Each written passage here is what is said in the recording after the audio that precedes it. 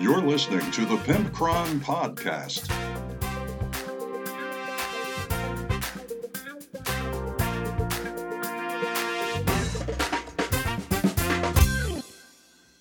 Welcome one and welcome all to the Pimpcron Warhammer Podcast, episode 84 of this show.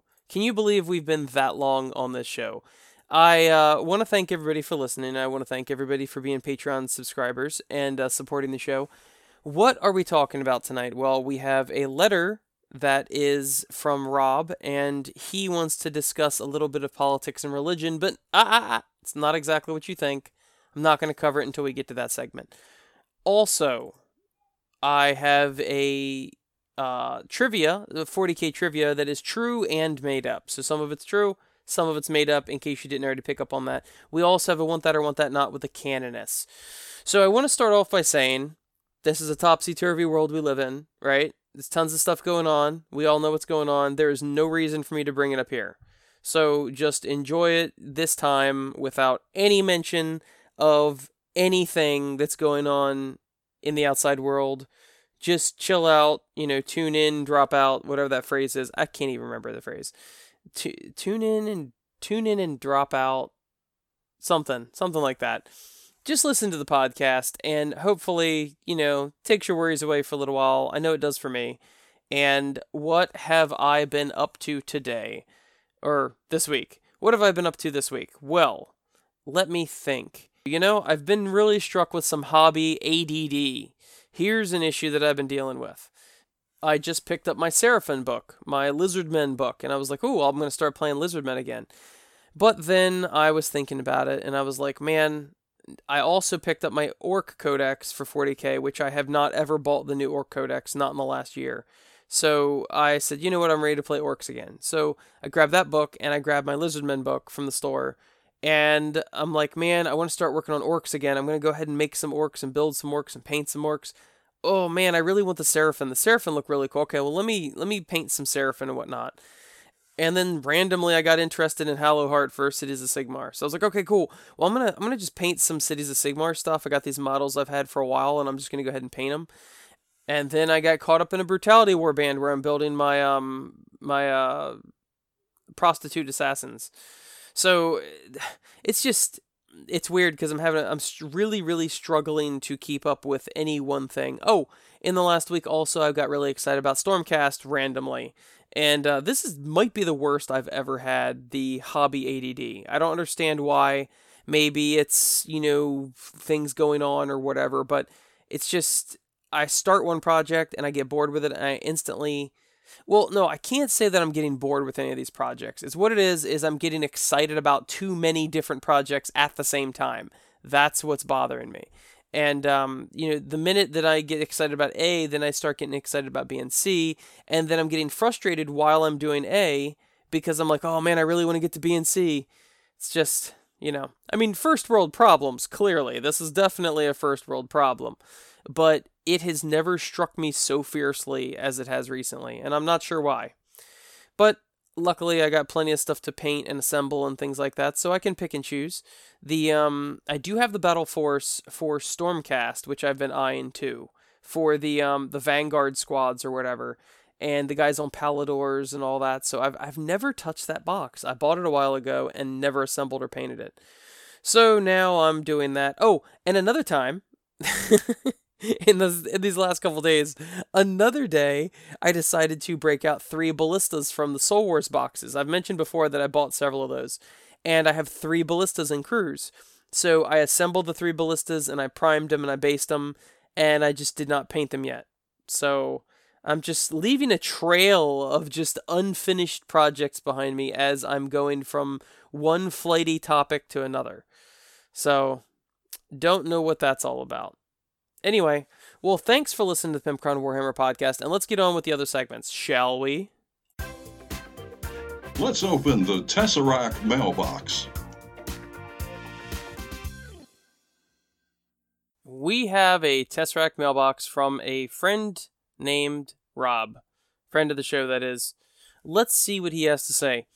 Hey, man. I have to thank you for never getting into politics or religion with your show.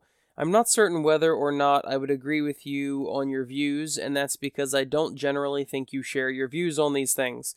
I have to tell you that I get so sick of the crap on the TV and the never-ending arguments. At least I know when I turn on your show that I won't have to brace myself for your next rant against this or that. I stopped listening to a Warhammer show recently because they just ended up being too political. Not that they were campaigning, but they would put in these things here and there, and I have had enough of this. Especially being an election year, I am at the end of the rope with these topics and wanted to thank you for keeping it out of your podcast. Later, man. Stay safe out there. Your dude, Rob. Well, thank you for writing in, Rob. That was at pimpcron@gmail.com. You can also write in at facebook.com/pimpcron. And yes, I completely agree with you. That was the point from the very beginning. I, too, have heard some shows, Warhammer and otherwise, get a little too political, and it gets under my skin so bad. This should be a safe place for us to enjoy the hobby, and I do not like when people give, I don't like when people give me their opinions, especially when, no, I'm not saying I'm a celebrity by any stretch, but when you are somebody that some people listen to, whether it be like an Instagram influencer or any of that bullshit that I hate,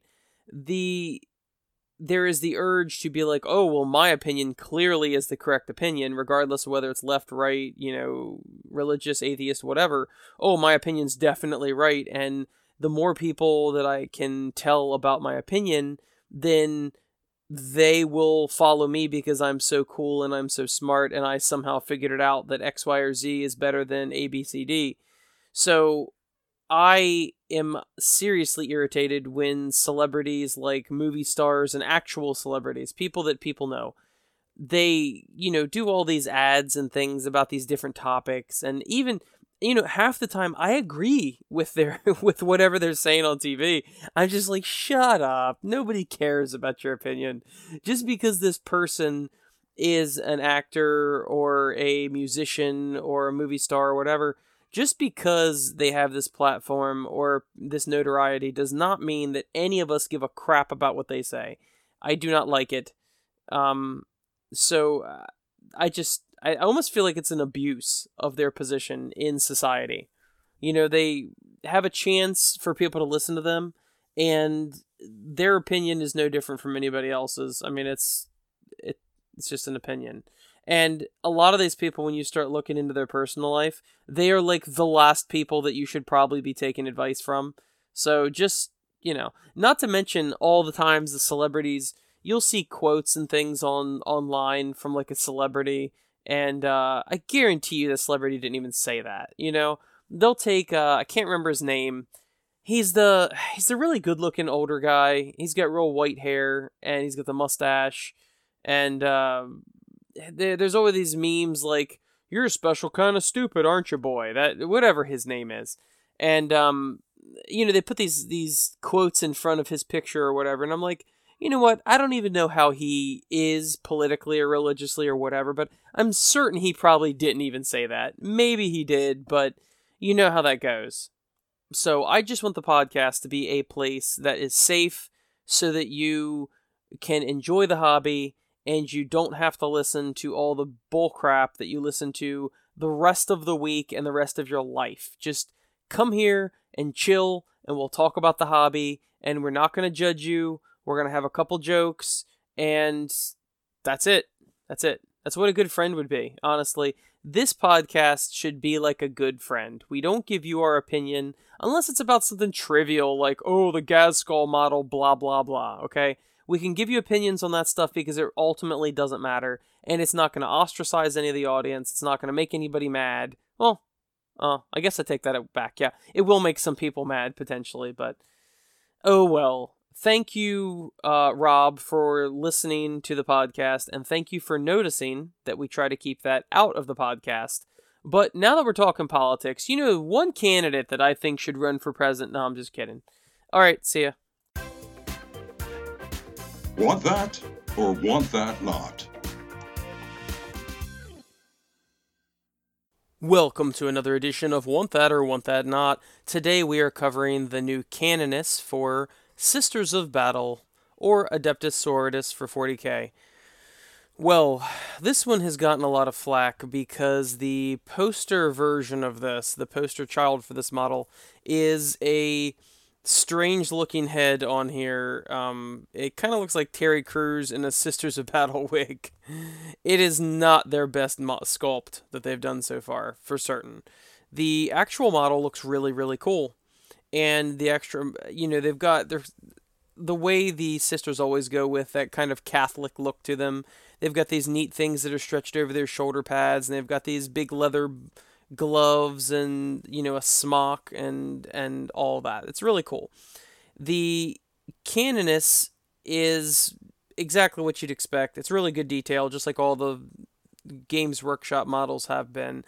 They're always, improving themselves over and over again. But the interesting thing to this model in particular is that I don't think people realize that there are multiple different parts that come with it, and there's multiple different ways to build it, which is actually pretty cool. So if you don't like the Terry Crews head, you can definitely like some of the others.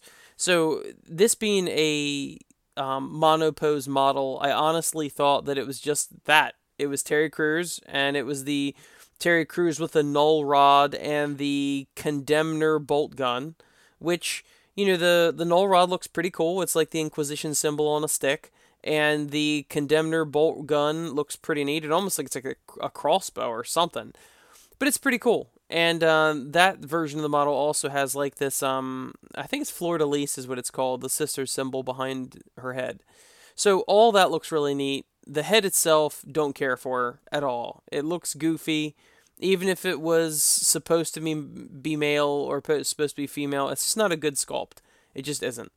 So, luckily for you, there are at least 2 other sculpts that come with it, and I think maybe a third sculpt. It's hard to tell. Because if you check the website, this promotional picture that I have put up here, they've got the Terry Crews one with the null rod and the Condemner bolt gun. They've got the hooded one that is the Brazier of Holy Fire, as they're holding this like torch, and it comes with a plasma pistol.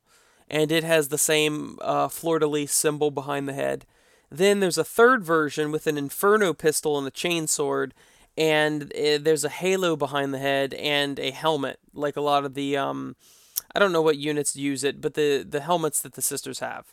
When they're not, helmetless, they have that helmet. So these 2 versions of the heads look really cool, and of course all the weapons look cool. So I specifically like the Brazier of Holy Fire. That's pretty cool looking. Now, of course, the bodies are all in the same pose. It's just a head and 2 arm swaps. But still, seems really cool. Now, they have another version of that has a bolt pistol and a power sword and a 4th head, which is just it doesn't even look like a Sister of Battle. And this is the question in my mind on whether or not this is the way it's supposed to be. This head looks like any old soccer mom. Honestly, it's just a soccer mom. She does, yoga. She probably does a spin class. She doesn't even have she very, very vaguely has the Sisters of Battle haircut with the bangs and I don't even know what you call it, bobbed hair. I think that's what it is. She has like a really jagged cut bobbed haircut, and her hair's not even white in the picture. It's like a light blonde. So I don't know what is going on with her, but it seems that you do get this head with the Sisters of Battle, but honestly, I'm not a fan of the Terry Crews head, and I'm not a fan of the soccer mom head. If I were to pick one of them, I would go with probably the helmet, but the hooded hat looks pretty cool too. So, all in all, I think, yes, I see confirmation now that it does come with 4 heads. Soccer Mom, Terry Crews, headed, and helmet. Soccer Mom and Terry Crews I could completely do without, but the other 2 versions are really nice, actually. And I love that it comes with all the different, options for this model, because it is a commander for the Adeptus Sororitas, and just like the captain or the chapter master set for Space Marines comes with a power claw and a lightning claw and a chain sword and a power sword and a blah blah blah blah blah, this comes with all those options too. My only regret is that it's only one pose, but it's a pretty cool pose. So there's only so much you can say for that. As for the price, $35. I am not a fan of $35 for a single model, but arguably you only need one of these. You could do two if you'd like. And it's a pretty cool model. I enjoy it. I like this all new aesthetic for the Sisters of Battle. I think they've done a really good job with it. Just leave Terry Crews at home and leave Soccer Mom. We'll call her Karen. Leave Karen at home, and you've got a deal for me.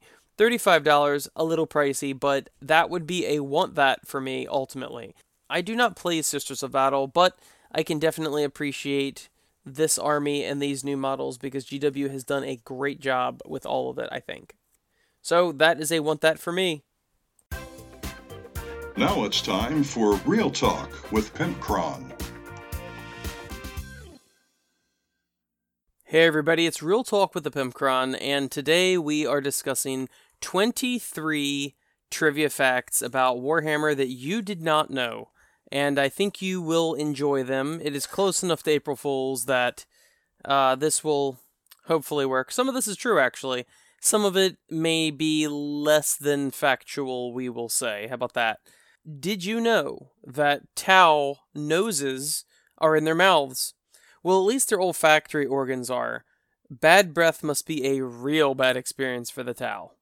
That's why they have little slits in their face. Did you know that Sisters of Battle earn 79% of what Space Marines earn?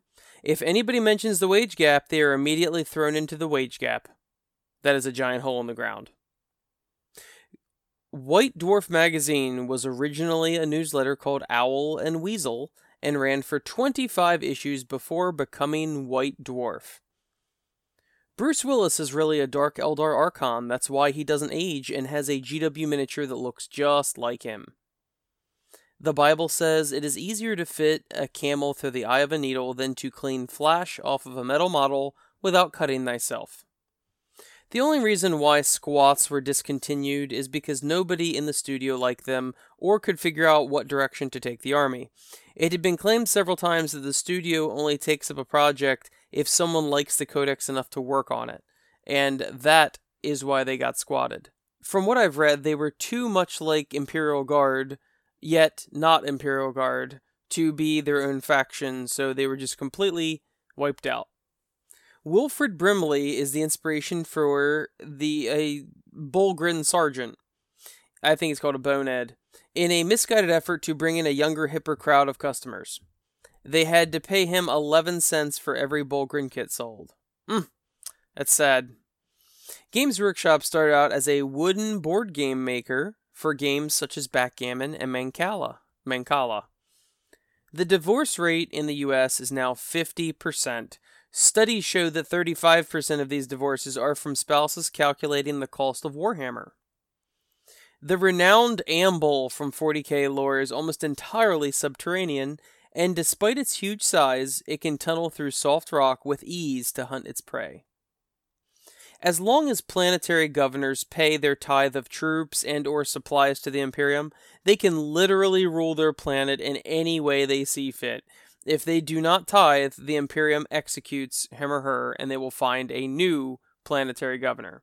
So you can imagine, the president of Earth, essentially. Can you imagine how powerful that person would be to be the planetary governor? Eldar poop odorless crystals. Games Workshop took the liberty of making it official that Eldar's shit doesn't stink. If Games Workshop raises prices just one more time, it will be cheaper to mold them out of authentic human flesh than the plastic they're made from.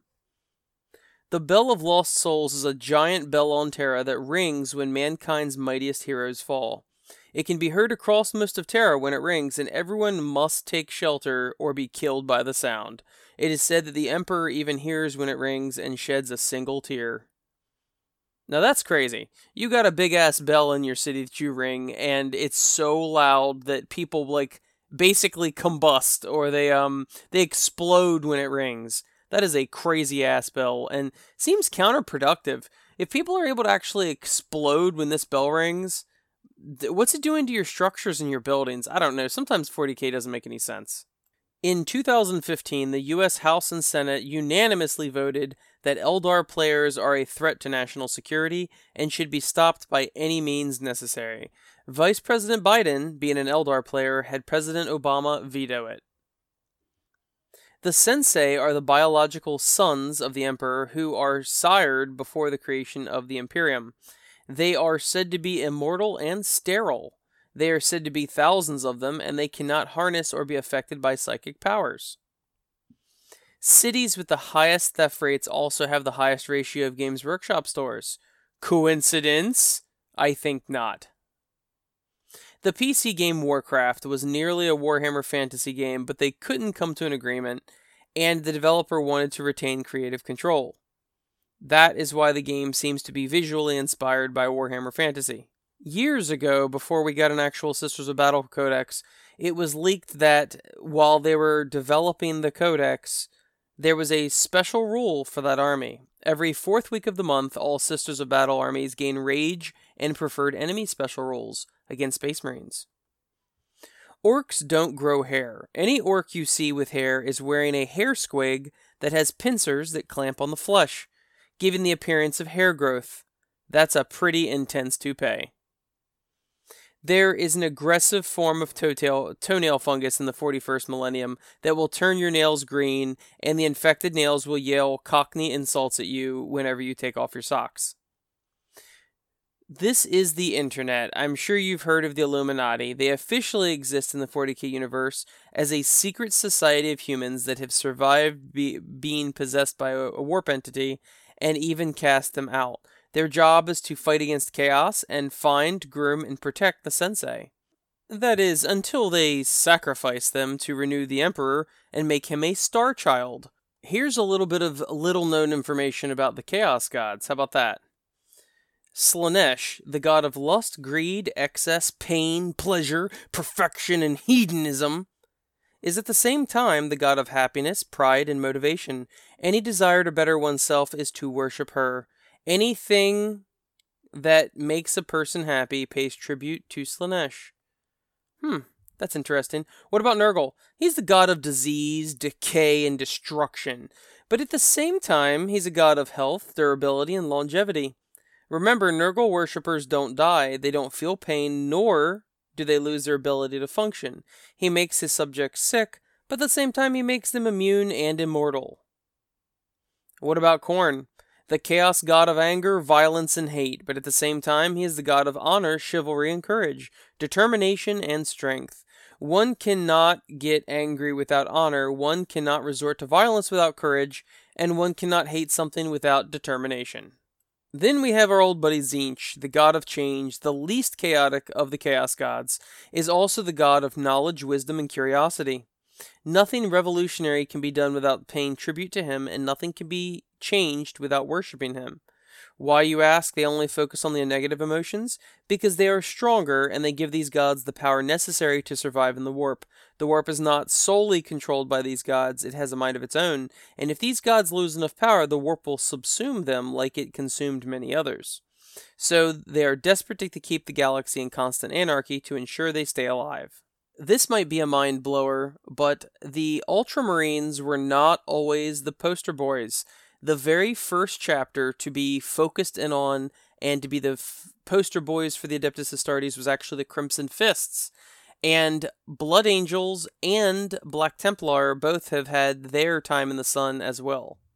Did you know that the Soul Stones all Craftworld and Exodite Eldar carry on their person at all times are actually the tears of their captive goddess of healing, Aisha? Tell me if this is real or not. The very first named Inquisitor in Warhammer 40k was named Obi-Wan Sherlock Clouseau.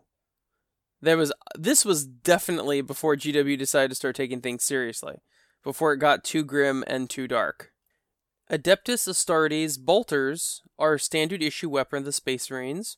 However, do not mistake this behemoth of combat as a mere automatic rifle. The bolter fires bolts which are 6-inch long, diamond-tipped, armor-piercing, rocket-propelled grenades that fly at the same speed as a .50 caliber machine gun. Oh, that's kind of weird. I guess 50 caliber machine guns don't fly, but I think you get what you. Just shut up. Just shut up. In spite of the Eternal War, the Imperium has a thriving internal tourist industry with entire planets comparable to 5-star holiday resorts. These aren't places of pilgrimage, these are genuine resorts. Inevitably, at least 3 are now dead worlds, one having fallen to Tyranids, but they make a nice change from the Grimdark. Unsurprisingly, there are also cemetery worlds. I've also read somewhere that the Dark Eldar are actually the majority of the Eldar. This is likely the case because the Craftworld lot are the descendants of traders and various other spacefaring groups, whereas the Dark Eldar are those left behind. Arguably, the army should be called Craftworld Eldar and Eldar. Perhaps this is why Games Workshop introduced names like Craftworld and Drukhari. The Tau are often said to be nobody. This is true. They are nobody in the grand scheme of things. In fact, rulebooks have pointed out that even the entire minor Xenos threat combined, Tau, Dracolith, and Bargis, is just a waste of time as far as the Imperium's concerned. So the Tau is such a little threat to the Imperium that they don't even care. Did you know you can hijack a Tyranid ship? Provided you have a viable bioweapon such as the Obliterator virus, you can take a Tyranid ship and use it for things like transporting Titans. This is what the Iron Warriors did in Storm of Iron. We've done way more than 23 today, but here's one last one that may be interesting to some of you. The Orcs are a biological weapon designed to wipe out the Necrons.